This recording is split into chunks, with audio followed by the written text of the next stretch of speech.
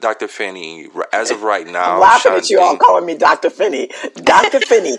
Dr. Finney. Shadiin won't let me call her Dr. Garcia, otherwise I will. All right. Oh, Shadiin, I've been calling you Shadiin. So, Shadiin, please call me Carolyn. Okay, we'll call Delma Dr. D. Okay. I love Dr. D. And I've been calling you it makes me sound like I should be hosting something at midnight. Well, because maybe you should be. Right. With a red handkerchief over your light. Thunderstorm noises in the background, low rumble kind of vibe. The doctors are in the house.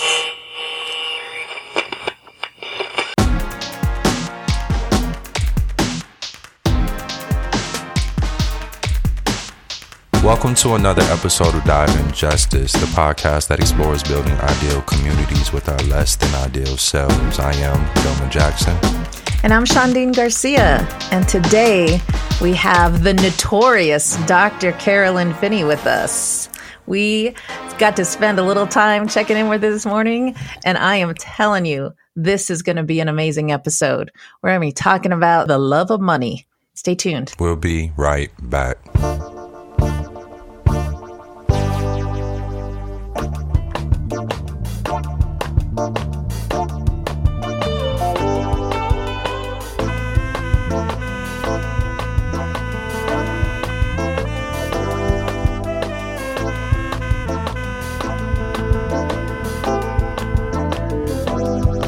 Welcome back, DJ 3. Yeah. How's your heart? How you doing? What's new? What's churning in your brain right now? The first thing I thought about when I was considering a check-in was the fact that there's a good brother that this community just lost recently to cancer. My homeboy, Charles. And Charles is 10 years older than me, right? He's in his mid-50s. And just lost him too young. He had just finished his doctorate in social work. And did so even as he knew his time was short. You know, he chose to just push through. But our dearest friend and colleague and sister, Regina, is actually his cousin. So she's mourning his loss as well. But I met Chuck, as I called him. I met him in 2014 when I was in graduate school.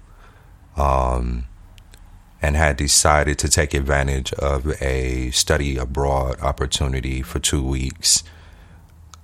Initially, we were supposed to go to China, and something went down. It was weird. Still don't fully understand what happened, but China ended up getting canceled, and they offered us Utrecht in the Netherlands instead. And I had already gone to the Netherlands, but this is before they legalized recreation in the States. So I'm like, you mean I get to go back to the place where I can smoke all the weed I want? Fuck yeah, sign me up, right? Like, who's not doing that? And I'm in school getting credits to smoke. You didn't even have to finish the sentence before you booked your plane ticket, right? Yeah. Right. Yeah, no, I think I might have been like typing my shit as I'm talking to CDs, whomever, right? selling books, exchanging your clothes down at the local so that you have more spending money. For real. But my babies were young in 2014. And so this opportunity was perfect because it was a 2-week immersion. It wasn't like what I had done before where I was there a little more than a semester, you know. So I checked in with my then wife and was like, hey, I kind of want to take advantage. And she was just graceful and was like, yeah, I got you. So thankfully she was willing and able to hold it down for a couple weeks so I could get out of here. But there was 10 of us from the University of Michigan, Flint, that went on this trip, and Chuck was the only other black male on the trip. with me. Everybody else was white. And we did our 2 weeks. And he ended up being my roommate. And got to know the brother. And he was just a good dude. You know, I think he was the oldest person, you know, with us. And definitely kind of took on almost a parental, not a strict parent, like a cool parent kind of role, you know, but just wanted to make sure everybody was good. But not judgy. All the time. Never judgy, right? The kind of parent I could never be. Yes. Word. But no, he's just a good guy. And I'm always nervous about who my roommates will be in these situations because I feel like a bad situation can make or break your trip, you know. But he was the easiest roommate in the world, you know. And having him as a roommate also meant getting to know him a little bit more. And just really liked the dude. And we stayed in touch. That community of people that went overseas, we had a ball. Pretty much everybody jailed. We stayed in touch when we came back stateside and, you know, continued to be in touch with one another over the years. And yeah, his wife threw him a birthday party just this past winter. And by then they knew his time was limited. And a few of us who went on that trip showed up for the birthday party. And I hadn't seen them in a while, and it was good to reunite. But Chuck was finishing his bachelor's then. I was the only graduate student on that trip. Everyone else was doing their bachelor's degree. And from that time, yeah, he did his bachelor's, his master's, and just wrapped up his PhD right before he passed. And he's going to be missed. The group that went overseas, we were talking to one another on Facebook, just kind of reminiscing, sharing pictures of him. And everybody was just talking about what a good dude he was. He has 2 daughters. One is in undergrad, one in high school, I believe. And that's a hell of a time to lose a parent. I mean, it's never a good time to lose a parent, but, you know. I love that family, you know. It's just good people. His wife, beautiful soul. And my heart goes out to them. What's coming up for me, and I've said this in other instances, that disproportionate health outcome shit.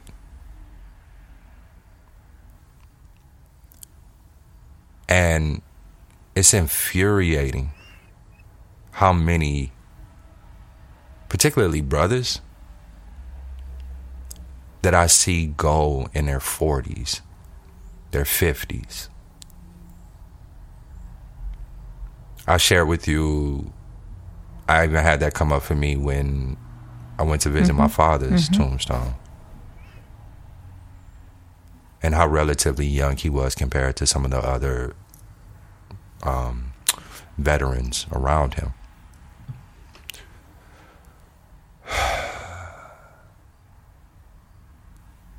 It's really hard to like sign on to Zoom and see all of these white faces,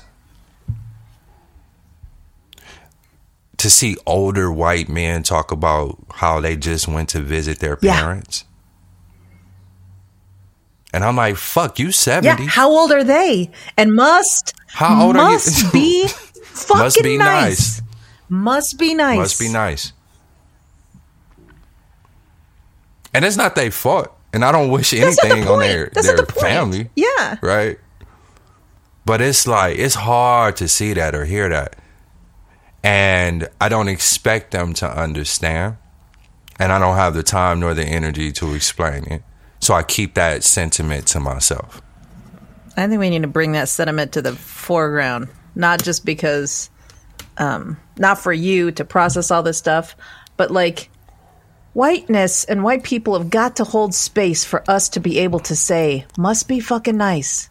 And for them to not take it as judgment on them or about them, but a recognition around the privilege they fucking sit in, especially as you're like navigating this stuff with your friend Chuck. I mean, I get it. I didn't mean to interrupt you. I just, the platitudes of like, oh, the person died too soon. Fuck you. They died because the fucking systemic structural racism in our goddamn country has created the conditions for white people to live till they're 120 and for us to fucking die by 50. If it were one-offs, that'd be one thing. But you hear this news so often. When as a fan of hip hop, I follow things on social media about the culture, and you get word of these artists dying. And it's like, it's cancer, it's liver, kidney, it's lung. You know, it's not what people tend to think of and what they associate with hip hop. It's not gang culture. I'm not talking about drive-bys and shit. That happens sometimes, but that's not what I'm talking about. I'm talking about Phife Dawg, right? People I grew up with who helped shape my worldview, and they're important to me, and they're dying of shit that entirely preventable. Entirely. And to be fair, I don't know these folks' relationships to medicine and medical care. I don't know how good they were about following up or even going to be seen. I know a lot of people have well-earned mistrust of medical communities. I know patriarchy and pride can sometimes play a role, right? I don't need to see nobody, I'm fine. I get that. But some of that is informed, again, by the fact that we have a history of medical abuse and well-earned mistrust, right? If you were the institution you were supposed to be, then maybe we wouldn't be so reluctant to fuck with you, right? For anybody listening who wants to point out or feels that urge to be like, but this or but that, fuck off. This ain't the time for that. I'm not unaware of the nuance. I'm simply naming something right now.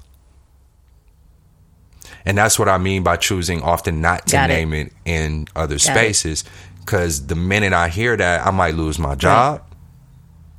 Because my response ain't gonna be nothing nice. Which is also colossally unfair. Exactly. Don't I know it? You get to be stupid, willfully ignorant, but I don't get to be angry about it. You get to say dumbass shit like, oh, I'm gonna go visit my great-grandparents because they're still alive. And you know, it's so great that blah, blah. Go fuck yourself, man. And again, to not have to do the work that's like, I'm not saying I wish your great-grandparents were dead. Right. Fuck. Like the circles of care you have to go to just name your truth. But what does that end up meaning?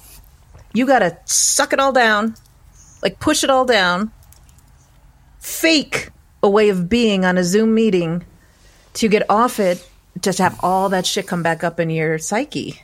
That's hard on your body. Mm-hmm. Peace to his family and friends. In this time of transition, that brother is widely seen and missed. There's both the sadness of him specifically and the anger of a broader trend that his passing is calling up for me right now. Yeah. So that's where I'm at. That's the thing in the forefront for me. Yeah. What's up with you? Well, first, how are your babies? What babies? Your babies, your own babes. Yeah. My children. I forget about them sometimes.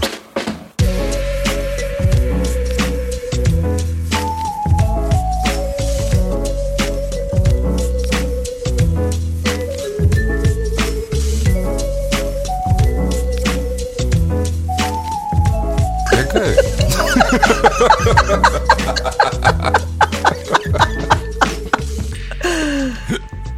You mean Oh I have shit! kids? Oh right, those babes. No, Got it. let me check on them. Shit. No, Dano and I just left the ortho appointment. Her braces were messing with her, so I took her in real quick. She's good. My son is with mom this week. But we text back and forth here and there, and he seems to be doing well. Yeah, they're good. Good. They're good.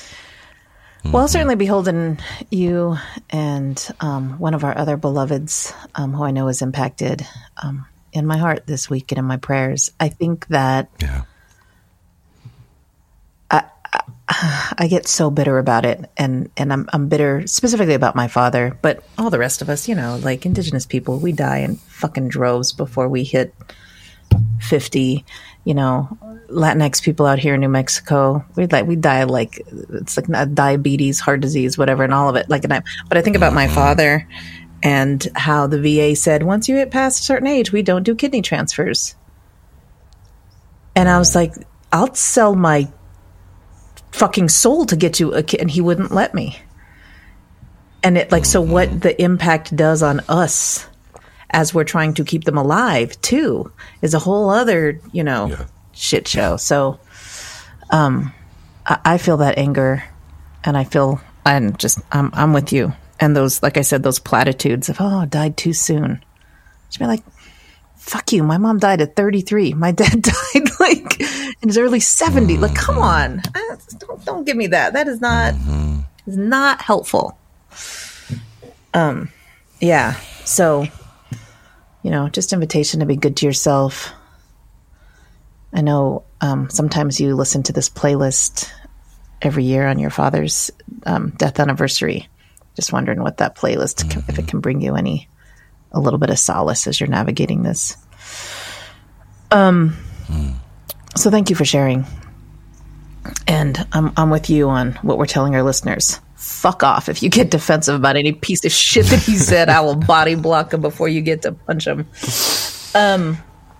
My last two check-ins for the last two episodes were a little heavy. We was navigating the bullshit blood quantum insanity that we have to navigate, the imposter syndrome, the fucking the pressure to be perfect and be experts and all this stuff. Well, I was really trying to take a page out of some books of lessons that you offered and our beloved Taj and my beloved Jonah offered. And one of the quotes that I think you stole from Kavita, who stole from, I think, Resma, was nibble and not gorge on all of the content that we need to learn. But, I've been studying a lot under this really, really amazing human named Leticia Nieto.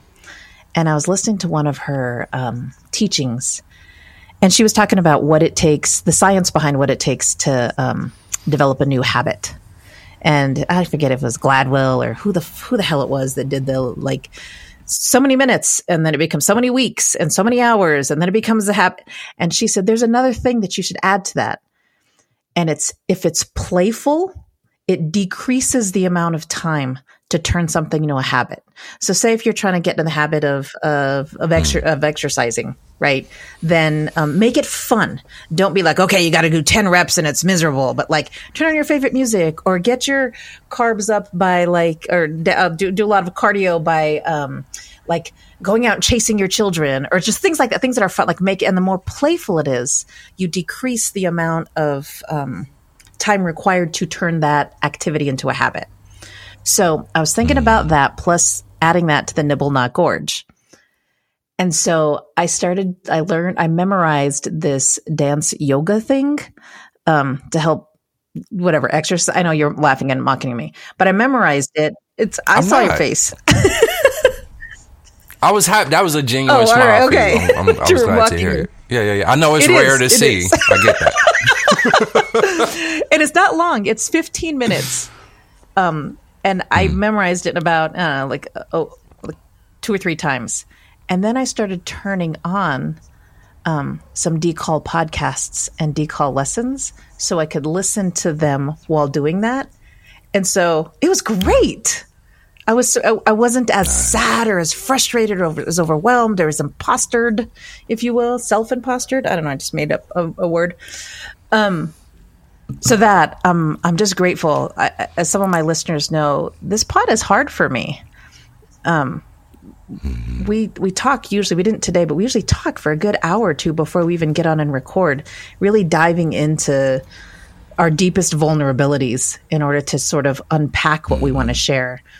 And the lessons that I'm getting from, you and our guests and the process time is helping. It's really it's helping. And so for as much shit that I give you about my reluctance to doing this pod, it's helping. So I did want to say that. I also wanted to say thank you to some of our listeners. I was being flippant the last time we were recording because Delma wants to do the next season of the pod. He wants it to focus on love. And I was talking about a lot of snarky things. And I was like, well, that's probably why I'm single. Well, I got a couple listeners who had written to me saying so I didn't know you were single. I'm wondering if, so I just want to clarify for my listeners, not clarify, but really invite them into learning a little bit about Kim Tallbear's work and critical polyamory. I'm not deficit. There's nothing wrong with me because I'm not in a colonized, single, monogamous, married fucking relationship. So I just want to, and I'm not saying that defensively. I'm saying that as learn some shit, listeners, a little bit. And I'm saying in the sort of playful space, I am dating a new person now. And it is going well, and it's exciting. One of my beloveds, Emil, told me once when I had a big crush on someone, and I was like, I know it's probably not going to work out, but blah, blah. And he was like, fuck that. Lean into the fun of the crush. Who cares if you know it's not going to work? Who cares? The giddy and the fun of it, that don't already truncate the excitement of something just because you've whatever experience or bad outcomes or whatever you've been shaped or constructed, whatever, to be. And so leaning into the playful of the new habit making, the playful of the dating world, has really had the past couple weeks be fun. On top of the last thing that I'll check in on is my baby boy's in town. And every time one of them is home, it's like the colors are brighter. It's like like when you change a light bulb, or the sunsets and the sunrises have deeper colors, and I'm happy that they're grown and gone in the world. Believe me, I'm not the sad empty nester who's like, my life is sad without them. Go be do you? Sure. But when they come home, it is I don't know, pure gold. I don't have a good expression for it. So he's here. He's looking for a new gig. He wants to work somewhere because he's taking a year off of college. He was going to work somewhere between now and January, and then he's applying for these programs to go live in, I don't know, Brazil or Costa Rica. I don't know what the hell he's going to do, permaculture, sustainable farming or some shit. I don't know. He's on his own adventure. But he's here right now, and he's helping with the house, and we're painting rooms, and he's helping take care of errands for me, and he's also learning some stuff because I was like, I need a spare tire for truck. Can you figure out how to get one? Right? So he's calling junkyards and trying to figure shit out, and I just fucking love him. And so the amount of joy that I'm feeling right now is pretty big. That's really sweet. I'm really glad that you're in this space where things feel fun and you can lean into that and really feel that. Because, like you said, there's been a lot going on and a lot of heaviness. And I know our check-ins are not the sum total of our lives, obviously, right? And I always assume there's some joy present for you, but to be able to hear you name these pieces all together. I'm really happy for you, and I'm glad you have that. I always want that for everybody, and particularly for the folks that I love. So good on you. I'm wondering, so he's going to be there until he bounces for No, school? until he gets a gig.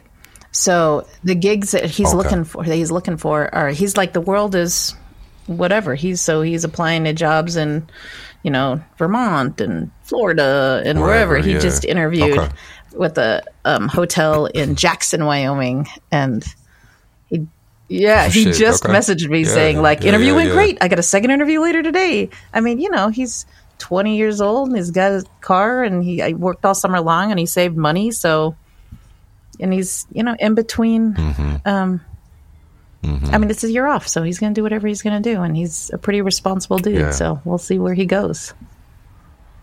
Excellent. And even and good on you too, and all the other ancestors and elders and the village he has. Because when I was that age, responsible is not a term I could use for myself at that time in my life. I was a lot of things.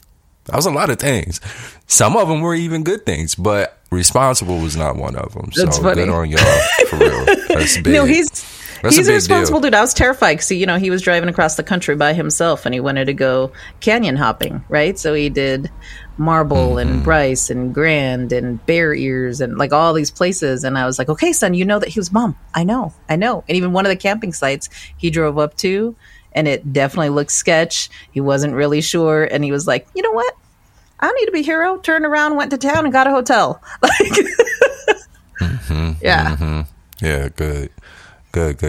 Yeah, no, I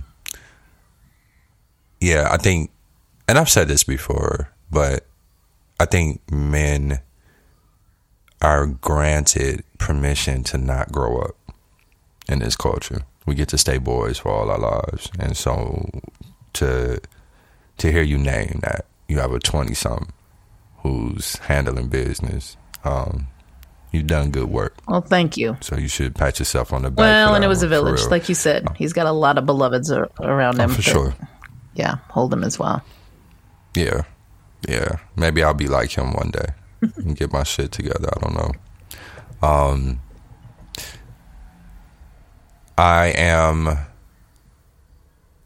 I'm not sure what it is you received from some of our listeners in terms of feedback around being single. But it sounded like someone was having thoughts and feels about your the choices you made. Yeah. They were straight up, if you're single, why don't you date me kind of responses. And it's so sad. I didn't know you were single. Oh my gosh, I didn't right? So sad. Fuck yourself. Because I was being flippant on the pod, right? And I was like, oh, maybe that's why I'm single. Ha. Yeah. When we come back, Shadiin and I are super excited to be joined by the good Dr. Carolyn Finney, one of my favorite doctors in the world.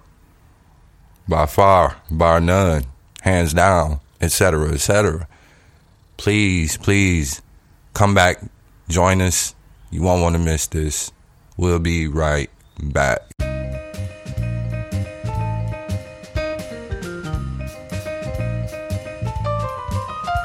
Thank you for giving DIJ Justice a listen. We recognize that your time is the most valuable currency you have. If you're digging the pod, there are a couple things you can do to show your support. First, head over to your favorite podcast platform and leave us a review.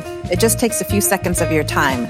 And every review helps us grow our listenership and broadens the conversations we can have together. The second thing you can do and should do is consider supporting the podcast by visiting our Patreon page at patreon.com/dive_in_justice.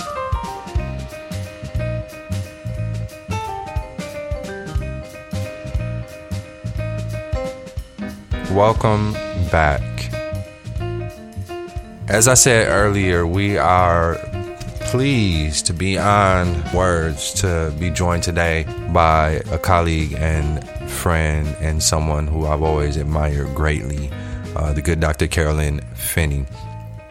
Dr. Finney is a storyteller, author, and a cultural geographer who is grounded in both artistic and intellectual ways of knowing. She pursued an acting career for 11 years, but 5 years of backpacking trips through Africa and Asia and living in Nepal changed the course of her life. Motivated by these experiences, Carolyn returned to school after a 15-year absence to complete a BA and MA in gender and environmental issues in Kenya and Nepal, and a PhD in geography at Clark University, where she was a Fulbright and Canon National Science Scholar Fellow. Along with public speaking, nationally and internationally, writing, media engagements, consulting, and teaching, as she has held positions at Wesley College, the University of California, Berkeley, and the University of Kentucky. She served on the U.S. National Park Advisory Board for 8 years. Her first book, Black Faces, White Spaces, Reimagining the Relationship of African Americans to the Great Outdoors, was released in 2014. Recent publications include Memory Divine in a Darker Wilderness, Black Nature Writing from Soil to Stars, Joy is a Revelation in Nature Swagger, Stories and Visions of Black Joy in the Outdoors, Self-Evident, Reflections on the Invisibility of Black Bodies in Environmental Histories, The Perils of Being Black in Public, We Are All Christian Cooper and George Floyd, and Who Gets Left Out of the Great Outdoors Story.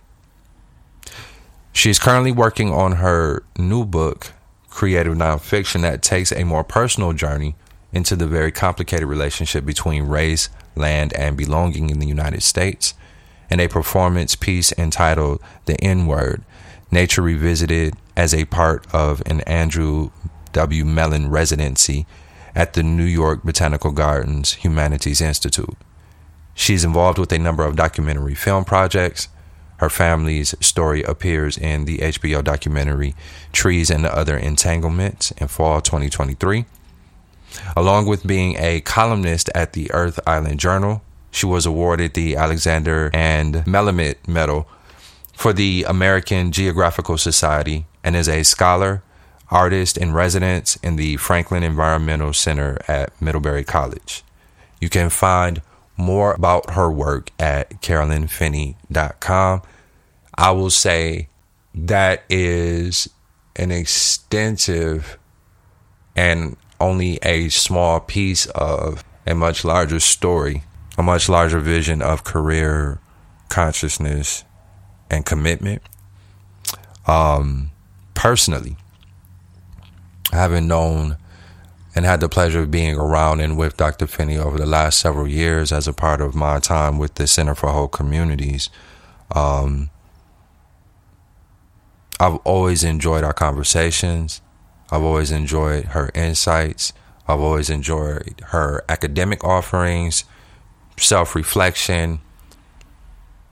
But I think navigating this world in these spaces with so much grace, intellect, joy, laughter, and presence has been the piece that for me has meant the most and resonated with me the most. I always look forward to connecting with her whenever I'm in Vermont, and I'm so excited to have you on this show with us today. Thank you so much for joining us. Oh my God, that was like generous and fabulous, and I should have been taping it so I could hear it every day when I wake up. It is recorded. Oh yeah, that's right. Thank you, and I have to laugh. I'm sorry, audience folks. I gave Delma my bio, and I said, read whatever works for you, and he read the whole damn thing. The whole thing. You deserve it. I had to. Thank you for that. I was like, that was nice of you. But thank you. And of course, Delma, I love you. So there it is. And I finally get to be face to face with Shadiin, who I've heard about and, no, I know you said we met somewhere, but this is like the real meeting. It's like the Vulcan mind meld. That's like, we're doing some kind of thing. We're almost already in 3D. Yeah, it feels so alive. That's right. So thank you both actually for what you bring and in terms of making space to have these conversations and inviting me in. So I'm happy to be here. Thank you. Thank you. I want to invite you to name what it was that you observed in your time that led you to follow this particular path, this particular trajectory. And I assume that there were things already present before you went overseas, obviously, right? Yeah. But I'm guessing something clicked, something shifted, something awoke as you were outside of the States that led you to pursue this particular path when you did. So, and this was, listening to some of the things you and Shadiin were talking about earlier, and this is in answer to your question, but I never have a short answer. Hello. I was writing down for myself. What drives me, I think what drove me then as, when I first dropped out of college at 18, 19, before I went back, wanting to sort of be off on my own, when a number of years later started saving my money and said, I want to go overseas and backpack and see the world and be in the world, is in no particular order: autonomy, independence, freedom, and wholeness. And I don't even have to look at my notes because I understand. And all those things are still true, right? When we talk about, becoming adults and choosing to work in the world in a very particular way and engaging different entities around that. And having that, I've had pushback on all those things from so many sectors, whether it has to do with, and I say this with love, my own family that raised me, the issues of gender, the question of being Black, the question of not having lots of money, of joining certain institutions that need to perpetuate themselves. And if I'm very generous, don't know how to engage difference. If I'm not so generous, want you to be like them in order to serve them instead of doing the work of change, right? So autonomy, freedom, independence, and wholeness. So I think I wouldn't have been able to tell you this if you asked me when I was 27 and I went on this backpacking trip around the world with my then husband thinking we're going to save the marriage. But who the hell thinks that going around the world is going to save your marriage? Okay, I was 27. Give me a break. It did not, but it changed my life entirely. And some of it was really hard to discover that I wasn't the person I was hoping I was. There were ways that I had those moments to discover how fearful I had become about moving in the world on my own. But also to discover that I loved it. Like it pushed all my boundaries and I had so much more, for myself, not because I was better than or great or any of those things, but just because I wanted more and I wanted to be able to show up more and see the world more and, figure out what that is. And what a privilege to be able to do so. I worked and saved money and I didn't have much. And honestly, I still don't have much in some ways, in terms of the expectations of what I should have at my age.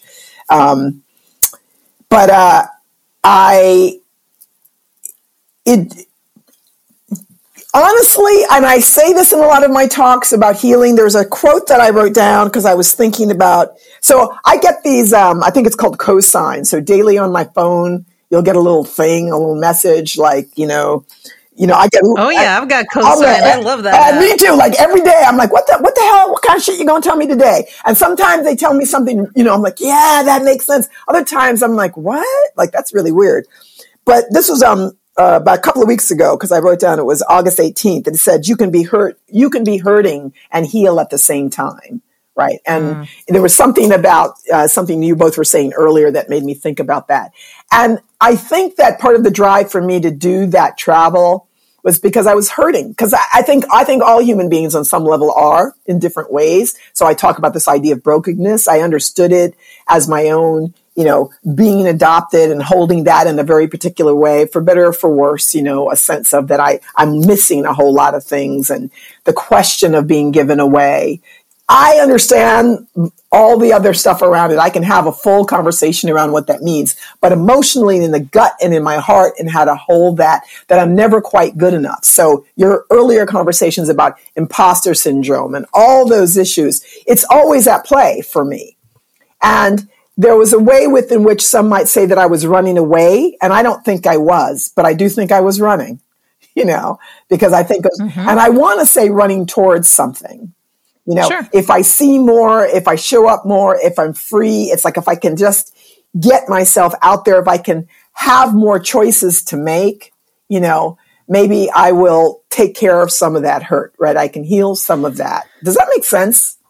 It does. And in thinking about some of the stuff that you chase, if we ask our listeners to reflect back and think about everything that was in the bio that he read around the work that you do, and the wisdom that you put out into the world, informed by your experiences as someone who's traveled and been outdoors, how do you make sense with also having to make a living? Oh, yeah. I mean, this is, I don't always make sense of it. So first, let me say that. And actually, in asking the question, I'm learning to let go of trying to make sense of it. I know that's not, I'm going to answer your question. Right. Yeah, and I didn't unpack that for us. Yes. Well, you just asked it. That's the $1 million answer to the question that we're I'm just answering it to you. I'm saying this for the first time, right? Because as you're saying it, I'm going, sometimes I just have to stop trying to make sense of it, because sometimes it doesn't make sense. I use humor a lot. And I say things like, I don't own a home. I don't own a car. I spend a lot of money on clothes. I'm upset. Clothes and art, like, who do I think I am? And I joke and I'll say, I think I'm Beyonce, but I'm not. And the reason I say that, because I struggle with that. I struggle with my own, why do you got to spend that much? Really, what is that about? What are you trying to prove something? What's up there? So there's these small everyday ways as a person, that I feel like I'm not meeting the expectation that I set for myself. If you do this kind of work, if you are an activist in any form, actively engaging around social justice, environmental, you care beyond yourself, you are wanting to put yourself fully out there, it's like there's this invisible list of rules that you're not supposed to do. You shouldn't care about these things and look a certain way. Look, I wear makeup. I like to, Come on, guess what? Dye my hair. Yes, I do. And there's things, not because I'm trying to be something else, but there's a way that it's like, I want to show up in my best way and what feels good to me in order to do so, which doesn't mean I'm any less honest. The making money, because I've also lost jobs. Right. So the experience I had at UC Berkeley is the big one that a lot of people know, of being recruited there, and then my 10-year fight for 2 years. The fact of the matter is, I understood at different points that if I had just done exactly what they asked me to do, I might still be there. And it wasn't that I was saying, I'm not going to do what you want. I actually tried to be in conversation and say, remember, you brought me here. This is what I'm trying to do. I'll work with you. I'll work with you. I don't have to be you to work with you. I don't have to be, and actually I can't be you, because when I first got there and I was so depressed the first year, so depressed, and people said you had to work within the rules. And I said, no, I don't. I just have to work in relationship to the rules. I understand that there are rules. I'm old enough, right? But I don't have to work within them because they don't serve me and they don't serve the work. And ultimately, I would say they don't actually serve you. But you can't hear me say that. So at least let me own the first two, right? That nearly broke me. I didn't go back to school because I wanted to get tenure. That is not why I do what I do. And I had to be reminded of that, because of course I attached, like, am I not good enough? Oh my God, that brought up that whole vicious animal, all those things that I had to pull apart. But at the end of the day, and with the help of a lot of people, some I know and some I don't, that were reaching out to me and said, the poet Nikki Finney, her words saying, don't forget who you are. She'd call me up and say, just don't forget who you are. Or Kaylin Two Trees saying to me, what is your intention? Was your intention to get tenure? She's like, because if that's what you'd wanted, you could get it. And I was like, shit, calling me out. You're right. And she's right. And when, said, well, I'm going to lose this job. And part of it was remembering for me that it's a job, but it is not the work. It is a job, and I need to pay the rent, and I have massive school debt, and I don't have any secret fund that's funding me, and there's nobody in my life with me, and that's not meant for anybody to feel sorry for me. I, in part, choreograph that, in part, some of it's way out of my control. But, it's a job. And each time, I will say that it allowed me to take bigger and bigger leaps.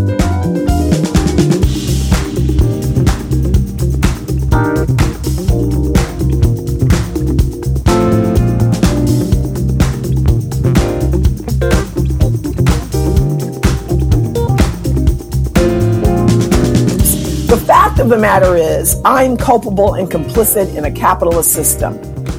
I have credit cards. I was debt free until I was 34 years old. The minute I went back to school, I had to borrow. The minute that I wanted to step in and say, I want something else here, because I understand the currency that's going to have in the marketplace, but also I want to learn. I've been learning out in the world. I want to go to school. I want to do these things, and in order for me to do that, I'm going to have to borrow money to do it. I had to go in therapy. When I borrowed the first bit of money to finish my undergrad, they gave away free 10 sessions at Western Washington University where I was. And I went to all 10. And what I talked about the entire time was how freaked out I was that I was borrowing money, and to say I'm going to, I think that piece is really hard. It's hard for me to, I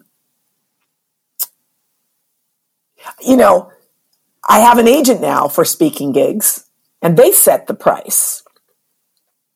And sometimes I'm going, really? I get that much? What the hell is happening?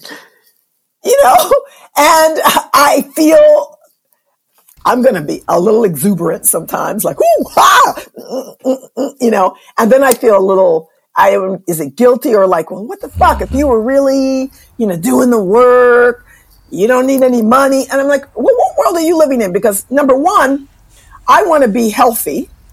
I want to eat well. I want to have a thing over my head. I want to be able to show up for friends and family and actually also be able to show up for people I don't know if that's what I'm called to do. I want to be able to feel good about myself because I'm highly flawed. And I'm not going to show up to anybody and say it doesn't make a difference. When I knew that we were going to be on video today, I was like, well, you don't have to put yourself together. That's top, please. I was in the bathroom, get it together, and I need things in order to do that, because I'm highly flawed and imperfect in my own desperate attempt to bring my humanity to bear in an authentic and real way. But it's a series and it's great. It talks about everything from, there's an episode on the vaping and Juul as a business, on IKEA furniture, this one piece of furniture that's killed a bunch of little kids because it's tipped over, but really looked at what IKEA was doing in terms of way corners get cut and the ways with which companies don't want to make certain choices that would save more lives or be better for the planet. It was an episode on plastics, and every episode came back to, the bottom line being money. The bottom line at every time. And it didn't mean that people they interviewed were bad people. And that's the complexity. One of the women who's at the top, one of the executives, she seemed like a lovely person. And she was brave enough to come on camera and try to hold. I knew she was negotiating. She's like, shit, I can't say this, but I got to hold this. I got to present this. I was like, she's doing all the things. I was like, oh my God. I know for IKEA, I was like, how is she doing all that? And what was bothering me, I said, sometimes it's there for me too. I'd like to say that I don't think I've ever made a choice only because of the money. But let me get real also and say that sometimes if I get some of that money, it means I have freedom to do the thing I really want to do, that I don't have to ask permission, because I feel like I always have to ask permission to be who I am when I want to be who I am, right? And if I always have to ask permission, right, then there's something really, it's like, how do I heal? That's what I was saying. How do I heal if I'm always having to ask permission? Oh, I went off there, but there's something. And I think we're all on some level trapped, maybe too dramatic, but we're all locked in. We're all locked in. I think your word of complicit is the right one. I think we're all complicit. I don't know a single person, even like the purest person who I know, I won't name her because I know she listens. Yeah. Would also be like, and I really like soft, comfy scarves, right? And I really like when I get a big grant because I get to do what I want to do. Yep. That's it. And same thing. And I don't have to ask. You know, and the other thing I want to say is sort of another sort of facet of that too, is it's taken me a long time, like now in the last few years, all the work that I do is work that I want to do. I'm able to pay my rent by doing the work that I want to do. Doesn't mean I don't struggle with certain aspects of that, or, you know, certain working relationships aren't challenging. Right. But the difference is the work that you're doing in the world is in the social justice realm, right? You're navigating with the big greens. You're trying to get people to see something in a particular way. And the judgment that I'm sure comes in around how are you living your life in this, or if you're not the purest way, who are you to tell me these things? I will never be the purest. And also, you know what? My parents had to work for somebody else. They didn't get to do what they love to do, whatever, or even discover what that is in order for me and my brothers to eat. So, you know, I'm going to own it. I'm going to own the fact that I get to show up. And you know what? Sometimes I'm lonely. Sometimes I wake up a lot at night. I did last night. I didn't get enough sleep last night, which is probably why because my brain would not shut off. You know, it was 3 a.m. and I worry. You know what? I worry about things like, what if I get really sick up in this apartment in Burlington, Vermont? And, you know, who do I call? I have a lot of friends and people, but I live alone. Like, what happens? Can I get it together fast enough? And then I worry about crazy stuff like, you know, I'm stuck in this overpriced, too small space that is just a mess. I said, it's messy. And then I get, you know, my head goes, well, if they come to get me, this place is going to be a mess. I can't let them in. Like my own inner crazy takes over. Like you're worried about, like, if something happens to you, like what they think of your apartment.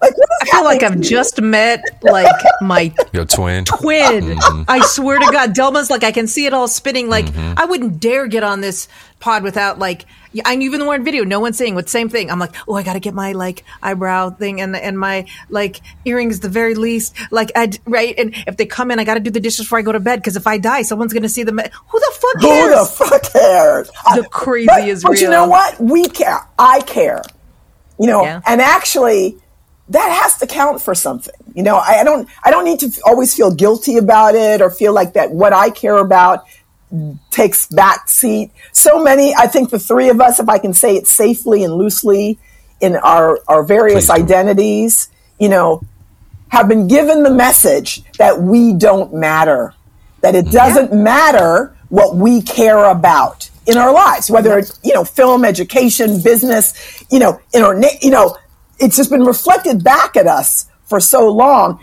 I'm going to claim that I care.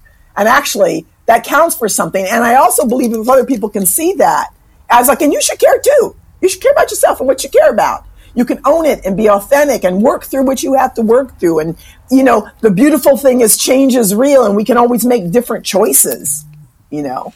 I wanted to actually ask you something to that point and kind of hopefully weave together a couple themes that you're naming. Our time in predominantly white spaces, white institutions, whether they be academic and the sort of spaces that we collectively kind of see them as hyper progressive spaces. So like I'm thinking about UC Berkeley, right, which has this reputation for being a really progressive campus community. And I think some of that's borrowed from, you know, the Black Panther Party's presence in that community for so long, and some of the other activism, but I'm not going to touch that right now. Big Green is another space that we just assume, whether it's Sierra Club, Nature Conservancy, right, you name it, we assume that there is like this hyper liberal, hyper progressive space. And yet when we as BIPOC folks, as women of color, right, you spoke earlier to this idea of, look, you brought me in here because of who I am, and now it seems like we have some issue here. There's some misunderstanding. There's some expectation you have that you did not necessarily articulate on the front end. And it reminds me of all the diversity conversation in Big Green now. Do you really want me? Well, here's the thing, Delma. I would reframe it and say you brought me in because of who you thought I was and who you needed me to be, which isn't really aligned necessarily with who I am, right? And this is my own work to do. I have no problem being angry and reflecting that. And my larger intention, what is actually to be in better relationship across that difference, to create an opportunity for others to lean into that and all that discomfort. What I also have come to understand in a lot of these Big Green and to a lesser degree, some academic institutions, you know, all these spaces are made up of individuals. And so while I understand at one level, I can blame or sort of focus on the institution, the entity itself, I have to remember that there are individuals who are caught up in there. Some of them have more power than others. Some of them, you know, can't see what's going on, and others are doing the work, you know, and trying to navigate in there because they have their own relationship to money and needs and freedom and autonomy and independence, just like I do, right? And so I guess the work for me to do first is be, you know, constantly and be on my own case and being clear about what are my attentions coming to the game. If I've accepted the job, it doesn't mean I can still walk away from it. You know, there's just consequences, and I just have to be clear with myself about what that is. How am I supported? Who can I talk to about it? How do I I know, you know, in your next, you know, iteration, you're talking about love. You had mentioned that earlier. How do I actually bring that love to the table? What does that look like for me to do that? Because I'm going to come in and I would want to be treated well. So I need to treat you well, which doesn't mean I'm also going to treat myself well, meaning that you can't walk all over me. That's not it. That's not treating me well. And actually, it's not treating you well either, because you're just going down the same path you perhaps have always gone down. But it's coming to it. It's like I want to actually move the boundaries of the sandbox. Like I've always said, I want to be on the beach. And so what happens, right? If I show up with that love and I'm going to say some hard things and try to meet you like that. I forgot where we were going with it, but there was somewhere we were going with that conversation. Well, yeah, no, I think you spoke to it. It's just the idea of finding ourselves, keeping ourselves, setting our boundaries when we're a part of these larger institutions that maybe have an idea of what they think they're inviting or who they think they're inviting. Yes. And when we get there. Yes. Right. Well, and some of it is they don't know, you know, what I've understood in these conversations more broadly about difference and diversity and the ways with a lot of these big institutions and organizations are saying that. A lot of times they're saying it. I think they actually mean what it is they're saying. They just 100%. They just don't know what it requires. Yes. And they don't really understand, you know, so they're, you know, when I can sense that they mean it, but I can also go, but they don't know. They also are afraid of the unapologetic sovereign anger that may show up in us when we're actually doing the work, and that we're not allowed to be multifaceted in that. Yes. Well, this assumption that we're not allowed to be multifaceted, as you said, in part is because they don't know what to do with that. Totally. Right. And that's not an excuse. Totally. It's just like, what do you do when I get my look on that, when it's like, I've got to say this thing, because I'm going to say it like this. Right. And I know the landing is hard. And maybe this is the work. This is the way that I work, Shadiin and Delma. So this may not be the way that you work. And I'm always working this is why I always feel tired too, because there's the choreography, like always having to, for real. The circles of care, as you were saying, is saying my work. So a couple of months ago, I was facilitating a panel in Booth Bay, Maine at a botanical gardens. There were 7 of us on the stage. I believe 4 people were indigenous to Maine. And the conversation was about, and the other 2 was like me, were African and of African descent. And everybody, it was around land and food and having these conversations. The audience was about 100 people, predominantly white, a lot of older folks, right? And a lot of the conversation that was being had was a lot of the stuff that you all were saying, right? And they were talking about, and there was the anger, and everybody was saying stuff. As the moderator, partly my role was, how does that meet this audience? And so I kept, just expanding enough to say that, well, and we're all broken, and we all have ancestors, and there's a place. And afterwards, these 2 older, I would say at least in their 60s, white women came up to me and they said, thank you for that. Because she says, one of them said, I'm Irish and my family never wants to talk about our past. And I know that's exactly what we need to do and claim. And I was like, yes, that right there. Like you found the work that you need to do. So it doesn't become about the anger that you might have been experiencing from some of us on the stage. It becomes, what did that anger reveal for you about you and where it is you need to go? Right? Does that make sense? And it doesn't always work. I mean, believe me, as you know, I know you know, that it doesn't always work. But for me, that's the work that I'm always, how can I, create a wider opening? I'm not going to be less angry necessarily about something. I may still get my feelings hurt within a moment, and I'm going to have to call that out. All those things are true because I'm a human being, not simply because I'm Black, because I'm a human being. Well, and this belief that, one of my beloveds, Jonah, is constantly on, which is no one's disposable. Yes, right. That's right. And I think about that in the context of who we can be in relationship with and how to get there. But that means we're not disposable either. That's right. And just because you're paying us, we're not disposable. Does not mean we're disposable. No, right. In the tradition of inviting every guest we've had, there's always a question we ask around their pettiness. My experience of you has been that you've always been really good at reminding me to zoom out a bit and give other people space to be who they're being and permission to be in their own struggle, regardless of what they're embodying. They're still a human being. But I'm curious. When I feel like somebody is trying to shrink me, now sometimes, and what I mean by that is in a way that somebody's trying to get a grasp on who I am and what it is that I do and how I show up in the world. And they devise a much smaller, linear, less it's like they shrink me to size because it's easier. If I'm complex, because we all are, oh, by the way, but if I'm complex, you have to do a little more work because you're kind of like, wait, I don't even understand how those two things.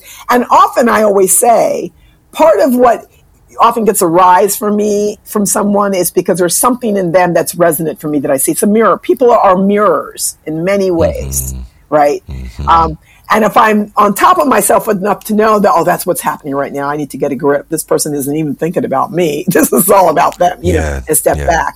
But what happens to me is that if I'm in the middle of that interview and I get off and I beat myself up terribly because what I sense is I get very tight. And what I mean by that is, that warmth, that Carolyn Finney, she's so funny. Look at her. It's gone with the wind. I'm not even trying, and I'm pushing, but it's not pushing in my usual way that I'm trying to expand your experience. Because I'm here trying to just get out of the cage. I feel like you're locking me in, whether you are or not, and I'm not having it. I'm not having it. And so I get tight in my response, but it's a way, and I don't like when I get it, when it starts to happen, I can't stop it. There's a way that I feel like I can't stop it. It may be the person on the receiving end isn't even getting it. I don't know, but I know that I'm answering and going, and I answer harder. I'm less concerned about your ability to understand what it is that I'm saying. I'm just going to say the thing I want to say. And then I get off and I don't feel good about it at all. I don't feel good about it. A lot of these institutions in general are so siloed. Yes. That there's this expectation that your work and who you are somehow two separate things. Yeah. And that may be the case for some folks. Yes.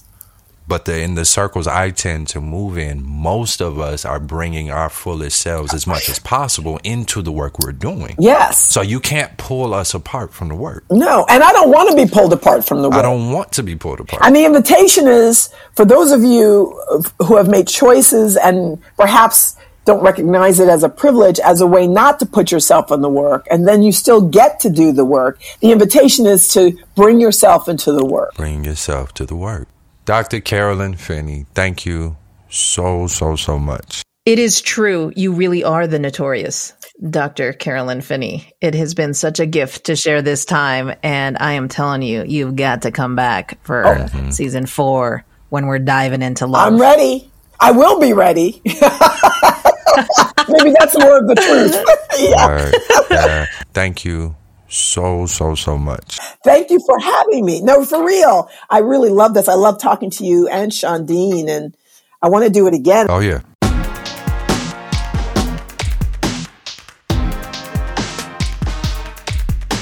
Dive in Justice is a co-production of the Center for Whole Communities and Shoreline Consulting. The Center for Whole Communities exists to build capacity at the individual, organizational, and community level to deepen awareness, embrace differences, and value relationships, thus making change possible.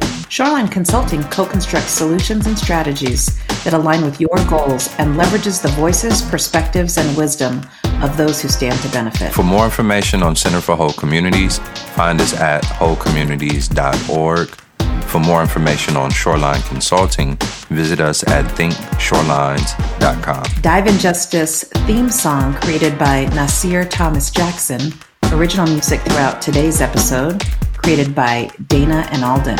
Check out their debut album, Brothers, on Spotify. Jenny Cotting helps us out with marketing and promotions. Thank you all so much. Without your effort, this show would not be possible.